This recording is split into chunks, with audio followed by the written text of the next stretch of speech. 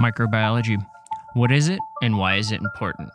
Join me, Dr. Sheldon Hurst, for a discussion about this topic on an episode of Brews and Science. I've spent my life studying science with a PhD in molecular microbiology. I'm a scientist by training and an artificial intelligence scientist by trade. Let's explore all aspects of being a scientist, different fields of science, with an emphasis on the world of microbiology. Now sit back, crack a beer, or pour a cup of coffee. This is Brews and Science. So microbiology. I'm sure you all heard it in high school biology class. It's the study of microorganisms. They can be unicellular, multicellular, or even acellular. The key differentiator here is that these things are too small to be seen with the naked eye. They can have nuclei or not, where their DNA is stored, and can be from a number of different kingdoms, including bacteria, viruses, prions, fungi, and really there's so many others. Now, often we hear how everyone is worried about germs and bacteria, and they use both of these terms synonymously. Well, the reality is that more than 99% of bacteria are non-disease causing. So in fact, we depend on bacteria in so many ways to digest food, destroy disease-causing cells, and even give the body much-needed vitamins and minerals. They're even used in making foods like yogurt and cheese and some of our favorites like alcohol and chocolate through industrial fermentation.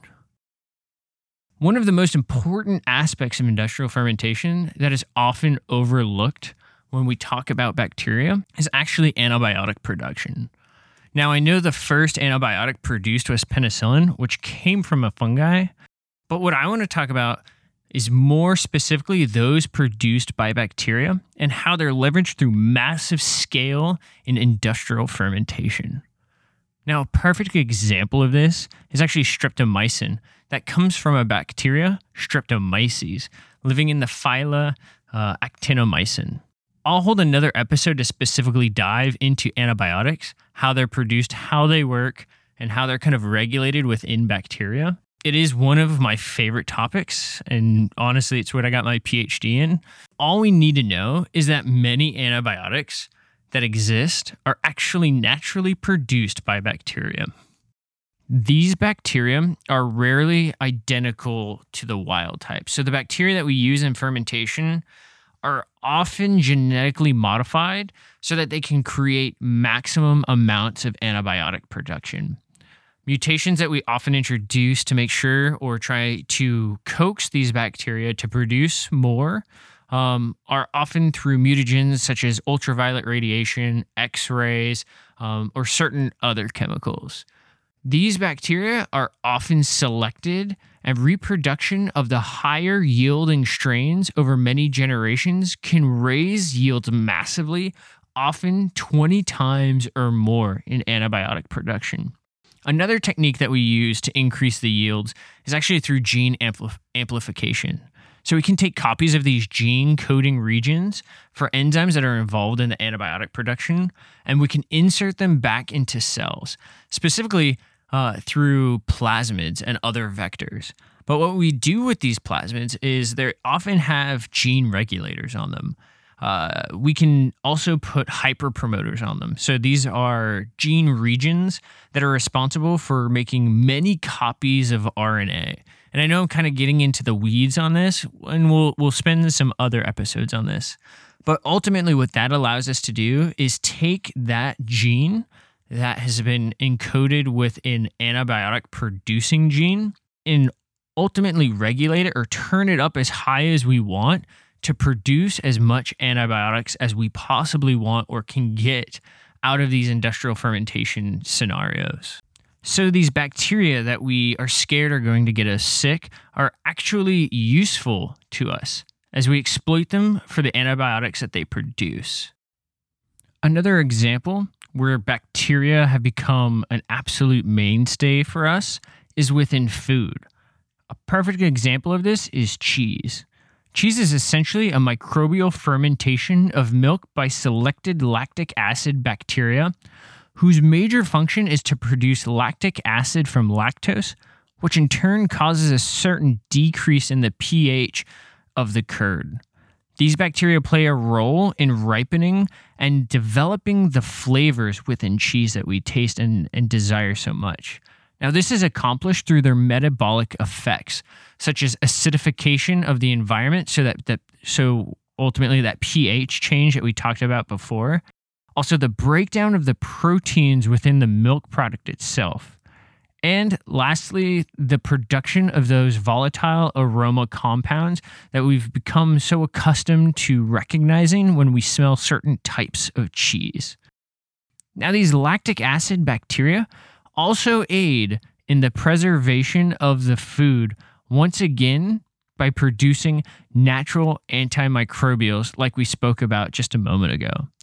Now, it is this complex microbial ecosystem within the cheese and milk product consisting of bacteria, and often in the case of mold-ripened cheese, yeasts and mold that really creates the cheeses that we desire and that we really crave. Another example where bacteria help create food that we all love is yogurt. So yogurt is really just a milk product combined with a lactobacillus type of bacteria. And yogurt's actually really easy to make. Really, all you do is you can take some milk, heat it up to try and kill off some of the other bacteria, kind of unwanted bacteria and yeasts that exist kind of in the environment and in the air around us, to kind of kill all of that off. And then you can take some store-bought yogurt that has active cultures in it, often containing a bunch of lactobacillus, and throw it in there after it is cooled down and leave it there overnight. And when you come back, what you'll come to find is that milk has actually allowed the growth of that bacteria and allowed that process of that lactobacillus to really chomp down on a lot of the milk proteins and the lactose that exists within that milk, and kind of create this kind of sour slurry, which is yogurt. I highly recommend, this is kind of one of the things that we do when we're teaching microbiology, is to make yogurt, because it's actually really easy. You can make a ton of it with very small amounts of store-bought yogurt. And once you kind of create your own yogurt kind of starter, it's very similar to sourdough, you're able to kind of continually perpetuate and make your own yogurt at home just by heating up yogurt and throwing in some of that active culture yogurt that you had previously. Now, one that this show is kind of centered around is beer, right? Beer, of course, we all know is made by microorganisms. Beer specifically is created from a single-celled yeast microorganism. These are often classified with other molds and fungi. They're all part of the kingdom fungi. And really, all this is you're taking a single-celled microorganism, you're throwing it into a slurry that's got all different types of sugars. And these sugars can be things like maltose from your malts. And again, it's with time and with temperature, these yeasts chomp down on those sweets. But what they produce instead of an acid is actually alcohol.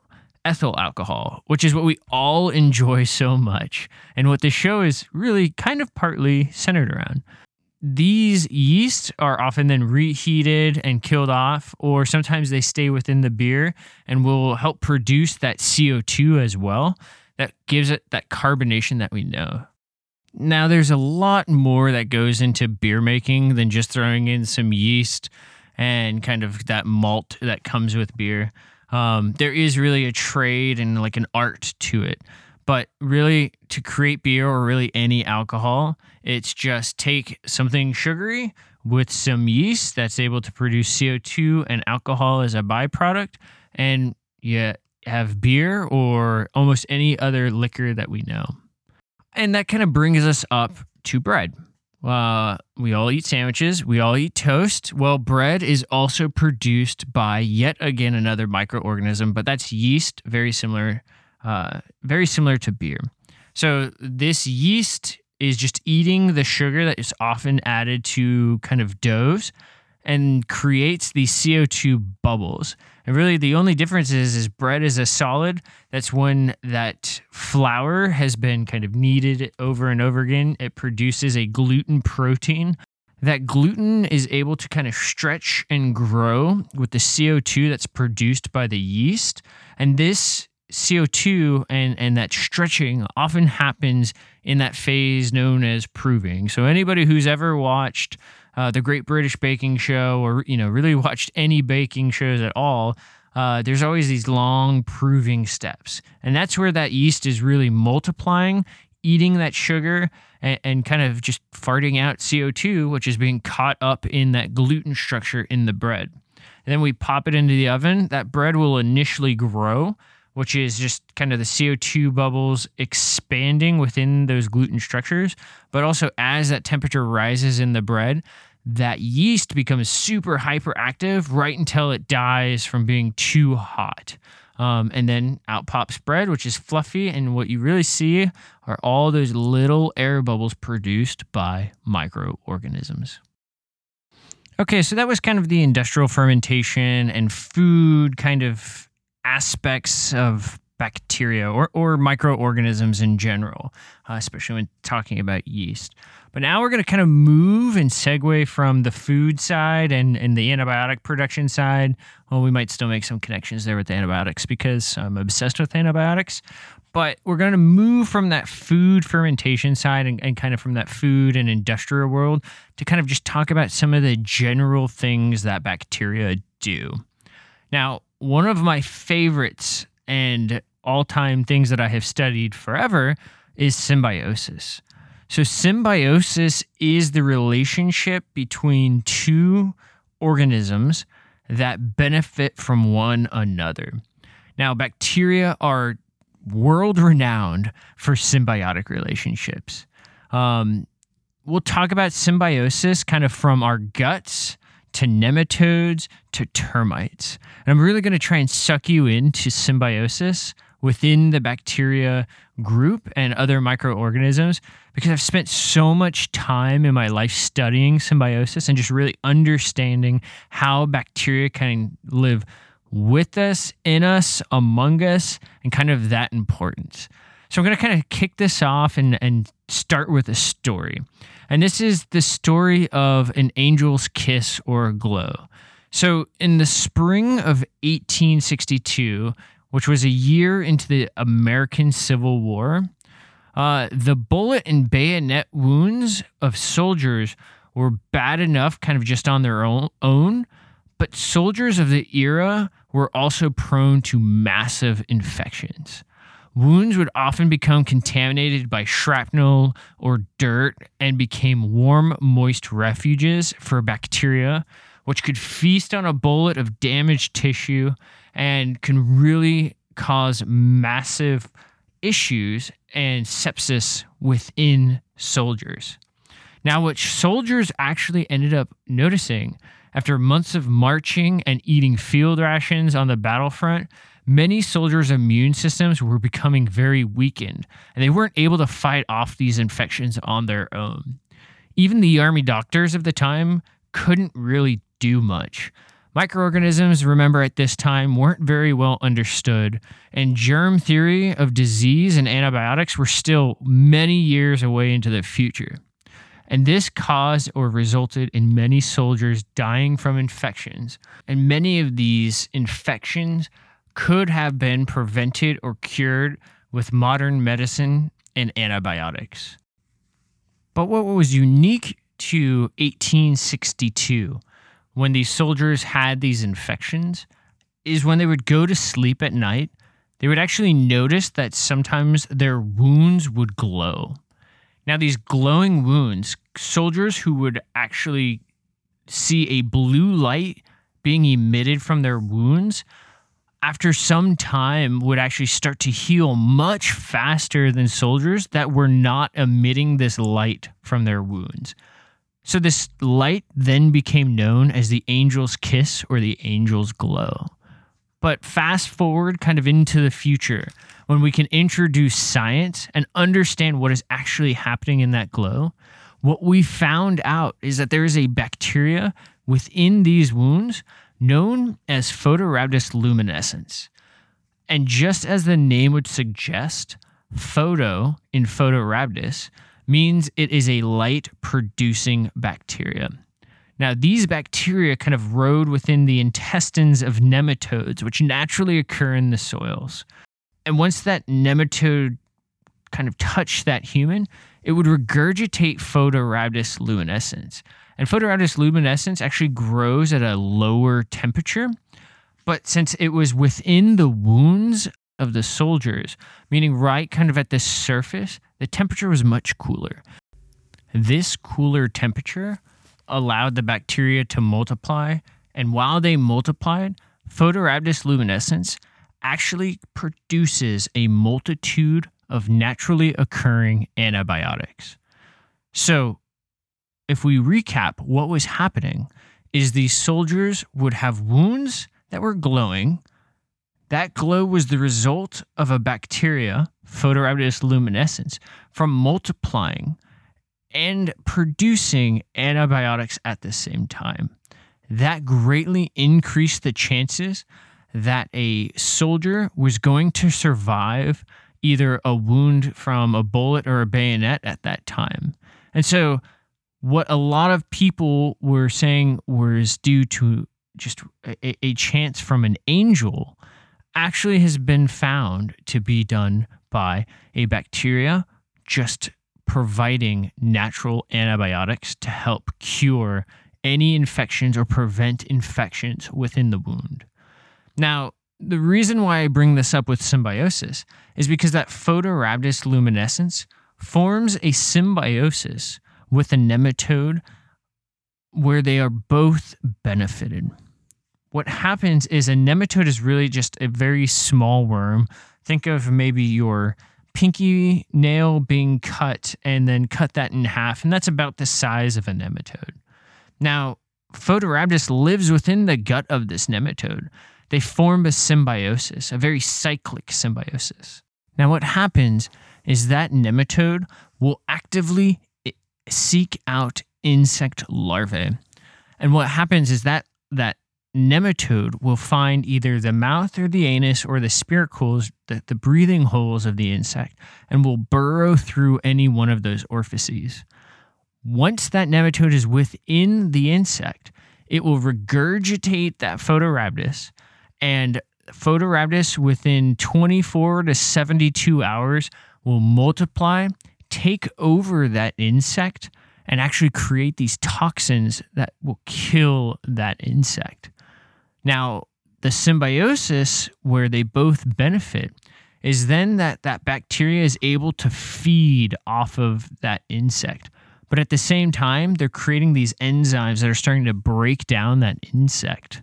And then the nematode is able to actually eat on this insect soup, if you will, within that insect as it's kind of being eaten from the inside out.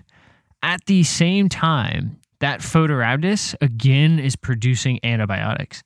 Now, the purpose here is thought that those antibiotics are being created to make kind of a safe haven within the cadaver of the insect, meaning no other bacteria will be able to create or enter this insect and start to leverage the work that the nematode and the Photorhabdus have already done. Now, at some point, that insect will become depleted of nutrients for both the nematode and the bacteria. So the bacteria then have to signal to the nematode that, hey, it's time to rejoin forces. I need to be stored back inside the nematode's gut, and we need to get out of here and find some more food sources. And so one of the ways that it's hypothesized, and I've even done a lot of research on this, is through antimicrobial properties or antimicrobial compounds. And in the wild, antimicrobial compounds are actually created usually at a much smaller amount than what we produce in the lab or kind of in a petri dish.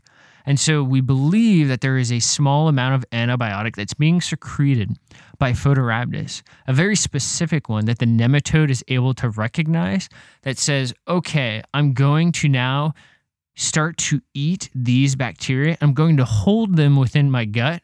And that signal also will cause the nematodes to exit the insect's body. once that insect's body is near kind of a moist or wet environment, you can actually watch these multiplied nematodes exiting and going and starting that cycle all over again, looking for another insect. So this is actually an amazing kind of symbiosis. It's a single organism forming a symbiosis within another organism. So there are no other bacteria that actually live within the gut of the nematode, which is actually really astounding because if you think about it, our guts have tens of millions and thousands of different types of species just within our own gut. But within this nematode, it is a monoculture. It is a single species of bacteria within that nematode. And this is, really what got me excited about studying bacteria. I know it's kind of weird, but the reality is here you have this kind of insect killing machine, and then you also have this bacteria that was able to save the lives of all these soldiers kind of back in the Civil War.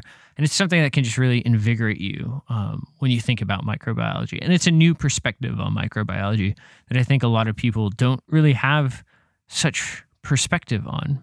So I'm sharing it here with you. Now let's talk a little bit more about ourselves. So we have these things called microbiomes, and these are different areas of our bodies where bacteria live. So you have a skin microbiome, you have a gut microbiome, you can have, microbiomes can be under your fingernail, they can be on your nose, up your nose, in your mouth, on your teeth. A microbiome can be anything as broad as your skin to as specific as like a tooth microbiome. And one of the first interactions we have is our skin microbiome. So this is the bacteria that lives on our skin. Yes, I realize this may be news to some people, but we have trillions of bacteria that live on our skin. And again, 99% of bacteria are non-disease causing. So these are bacteria that actually can outcompete some of the bad bacteria. But also some of these bacteria, if they're in the wrong microbiomes, can cause significant problems. So an example of that is like E. coli. E. coli lives in our gut microbiome. In our gut, it's happy. It's exactly where it's supposed to be. We'll talk about that and how it aids in digestion. But if you put that in your eye, well, you're going to get pink eye. If you kind of ingest it into your mouth, you're going to get most likely going to get some type of food poisoning. You'll probably get ill. It lives happily within our guts. Now, microbiomes are generally a representation of things that we interact with. So our skin microbiome, if we are around other humans, they tend to have many types of staph on them. So that's where you'll hear staph infections. When you get a puncture wound, you might get a staph infection. Well, that is bacteria from your skin microbiome penetrating somewhere it is not supposed to be. So you can get a staph infection. Now, another interesting fact is that since our microbiomes generally represent things that we come in contact with, people who have pets, their skin microbiomes often match our pets. And so it can become very easy when we kind of do almost like a microbiome study. If you were to study the microbiome between your pet and somebody else, you would actually be able to tell that they weren't related, that wasn't your pet. But if you look at the microbiome of your specific pet with your skin microbiome, then you'll find and you'll be able to identify. It's almost like a fingerprint. You guys are a match because you have similar skin microbiomes.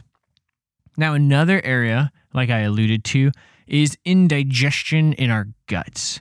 The microbes in our guts are quite diverse, right? There are more than 1,000 different species of bacteria living in our gut alone.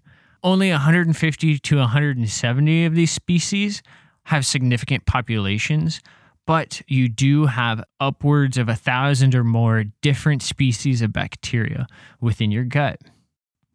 What's interesting is that many of the foods that we consume can actually shape the proportions and compositions of our gut microbiomes. A growing plant produces a range of antimicrobial compounds to defend itself when these plant foods are cooked, and these compounds are largely inactivated. But when these plant foods are eaten raw, some of these antimicrobial compounds act against the microbes in your gut. And some microbes are more susceptible than others. This is fascinating because this can cause rapid fluctuations of proportional compositions of this species in your gut. And we know that very different microbes thrive either in high fat versus low fat or plant-based versus animal-based diets. There was a study that showed that keeping the most varied diet can actually help someone lose weight. And the reasoning for this is that your gut microbiome will never have the chance to adapt to a specific type of diet and become efficient at extracting nutrients from that diet. So therefore, many nutrients will just pass through if it has never been able to learn that specific diet. You'll feel full, but you won't be able to absorb as many nutrients as you won't have bacteria that have become specialized in that specific diet. The hypothesis is you will likely not gain a lot of weight. So think of it like this. If you have a gut microbiome kind of morphed by constant fast food, so think of a high fat, high starch diet. Well, if that's all you've eaten over the years, you will find that the gut microbiome is represented largely by bacteria that are able to consume high fats, kind of carby, starchy diets. And so when you consume that high fat, carby, starchy food, that bacteria can very quickly break it down, extract as many nutrients as possible. And this sounds like a good thing, except when you consume too much of that kind of high fat diet, and then you'll gain all of those nutrients. Your body won't be able to leverage all of those nutrients unless you're, a Tour de France cyclist. You will gain weight. You will store those nutrients in adipose tissue. Now, on the converse, if you were to, say, eat McDonald's on one day and maybe some plant-based foods on another day and maybe some high dairy foods on a different day, and you keep just rotating again, maybe back to some raw vegetable diet, it will become very difficult for your gut microbiome to adapt to that specific nutrient intake. So that 90% bacteria that was focused on that high fat diet, and you had that 10% that was like, oh, we see plants every once in a while and we're here to help break that down. Well, you'll start to see a much more proportionally diverse group of bacteria in your gut. And so maybe now you have 33% are your kind of high fats, 33% are your raw foods or raw plants, 33% are like your dairies. And what'll happen is then when you start eating a lot of high fat kind of fast food diets, your body isn't as efficient as breaking them down. So therefore, you will not be able to leverage the nutrients from that. And the only way to keep this from happening, where you can get a concentrated amount of nutrients from food, is by constantly varying your diet. And there's been a multitude of studies, but one of the original studies came out of a Chinese lab where they were actually able to superimpose gut microbiomes across different people that had maybe a high fat diet to start. And they would take this diverse microbiome and they would put it into a high fat diet person, and they were able to show that yes, this can be true as long as that high fat diet person was able to kind of maintain a varied diet, and at the end of that was able to show that the bacteria favored that varied diet. And they also had control groups that they would put this varied microbiome in, and then they would let them just continue on their high-fat diet. And what you would see is a gradual change back to that high-fat diet microbiome. And it would then take over, and ultimately the person would go on to gain all that weight again and lose that variation within their gut microbiome. All right, so that's kind of microbiome symbiosis and really kind of how we live among bacteria. But Another very important role of bacteria is that they act as molecular vehicles to transfer DNA to complex organisms such as plants and animals. Now, bacteria are able to do this via cloning. And when people hear cloning, they generally jump to thinking making copies of people or animals. Maybe the image of Dolly the sheep that was the first cloned mammal jumps into their mind. This is known as organism cloning, but what bacteria are useful for is molecular cloning. Now, molecular cloning is significantly less dramatic. It is merely just moving pieces of DNA around or copying DNA and putting it somewhere else where it wasn't originally found. And we aren't talking huge genomes. We're talking about bacteria genomes, which are just a couple million base pairs long, really not that large. Though, as shown possible by the Craig Venter Institute, you can actually create fully synthetic genomes within bacteria. This can be from a couple base pairs to thousands of base pairs, and anything more than that takes some more advanced techniques. Now, cloning of any DNA fragment essentially involves 4 steps. These 4 steps are what we leverage in bacteria to transfer DNA to other organisms. These 4 steps are fragmentation, which is just the breaking apart a strand of DNA. And we can do this through either physical forces or through chemical forces using things called restriction enzymes, which allow us to do a targeted break within DNA. Once we have that DNA broken, then we go through ligation. Ligation is just a fancy way of saying gluing together pieces of DNA in a desired sequence. So we can take those broken fragments of DNA and we can attach them to other pieces of DNA using some enzymes to ligate or ligase. The third step is transfection. So that's inserting that newly formed piece of DNA into cells. And we can deliver it just as double-stranded DNA, as DNA within a virus, or on plasmid DNA, which is just a small circular piece of DNA found in bacteria. And then the last or the fourth step is screening or selection for that specific piece of DNA that we are interested in. And we can generally do selection based off of antibiotic resistance. So, for example, if we're using a plasmid as our vector to move a foreign piece of DNA into bacteria, we generally include an antibiotic resistance gene with that new piece of DNA included on it. And what this allows us to do is it allows us to identify the bacteria that actually gained that plasmid with that new piece of DNA on it. Because what we can do, let's say we have a penicillin-resistant antibiotic gene, and right next to that is our new gene. Well, once you put that into that bacteria and you grow it on a penicillin antibiotic petri dish, the only bacteria that will grow are those that contain that antibiotic resistant gene for penicillin. And we know that right next to that penicillin gene is our new gene of interest. And therefore, we are able to know that we were successfully able to transfect that bacteria with new DNA.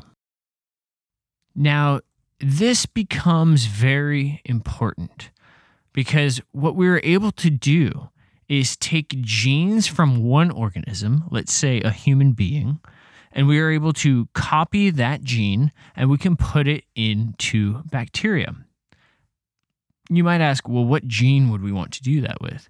Well, think about insulin. We are actually able to artificially produce insulin in bacteria by copying genes from the human genome, inserting them into a plasmid, and then putting them into a bacteria like E. coli. And what we're able to do is we're able to, just like that antibiotic production that we spoke about earlier, we're able to rev up the production of insulin in that bacteria or E. coli, and we're able to harvest it from the byproducts of that bacteria.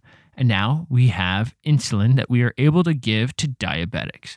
So this is where it becomes very clear that genetically modifying organisms have huge benefits, especially when we think about insulin production or antibiotic production. Using these same techniques, we can also infect plants and animals and even other bacteria with new pieces of DNA. And why we want to do this is it allows us to identify ways that we can protect plants from specifics. Some of the reasons we might want to do this is it allows us to protect plants from either other bacterial infections, some pests, or other animals that want to eat it. We can also introduce it into animals. This can be important for maybe gene therapy. Maybe we're able to identify a single cancer gene and introduce a vector that is able to replace or knock out that cancer-causing gene within the genome. And we might put it into other bacteria, attenuate some type of a negative outcome or to ward off a toxin.